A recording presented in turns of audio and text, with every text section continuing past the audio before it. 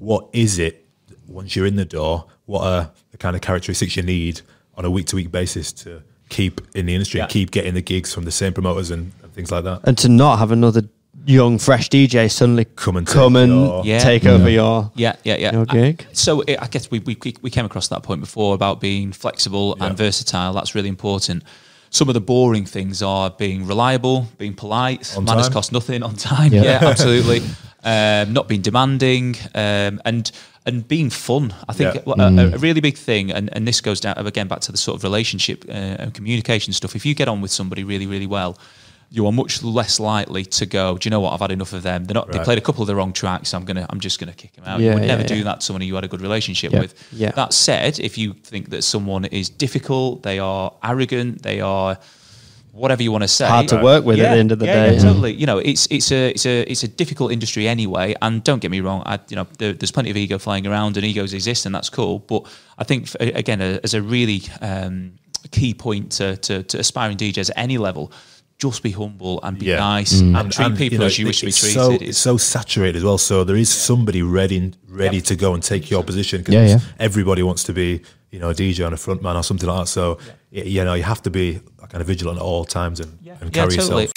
This would be one of my key points. I think if you've got to be flexible. Now, I listened to a podcast actually the other day with Christopher DJ, who plays on a lot of Prince's lineups, and he said that he was absolutely adamant that he needed to stick to his guns and play a real clear policy of what he was about, and that was his motivation. He wanted to play that sort of music, so that's what he was going to do.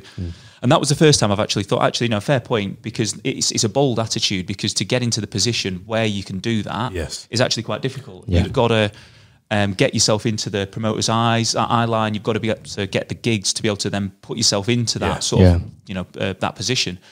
But I actually think kind of being able to be flexible in terms of what you play. Versatile is a key word, I think, in all of this, that you need to be able to play the right stuff, not just for what the promoter wants to hear, but your audience. The bottom line is, a promoter or a DJ will tell you that they know best, but actually they don't. And the audience will tell you what they like best, because they will vote with their feet. So if they like the music policy, your room will stay rammed. If they don't like the music policy, they will go elsewhere or they won't come back. But either of those things is obviously really, really bad for you, both you and the promoter. I just want to repeat that, because I think that's such a valuable takeaway for people listening, that the audience will tell you, dictate what they want by their feet. And if they're dancing, then you are doing a good job.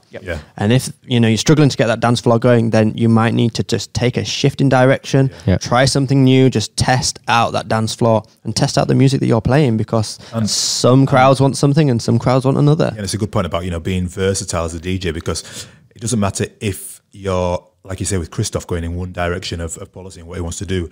If you still bank that catalogue of knowing how to read a crowd, being versatile, having a good collection of music, you can always have it to fall back on.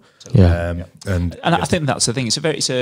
Again, you have to be in the position to be able to read this, because if you're not playing to an audience, and a lot of the time, the first gigs that you get, very few people will launch their DJ career with a gig where it's absolutely rammed full.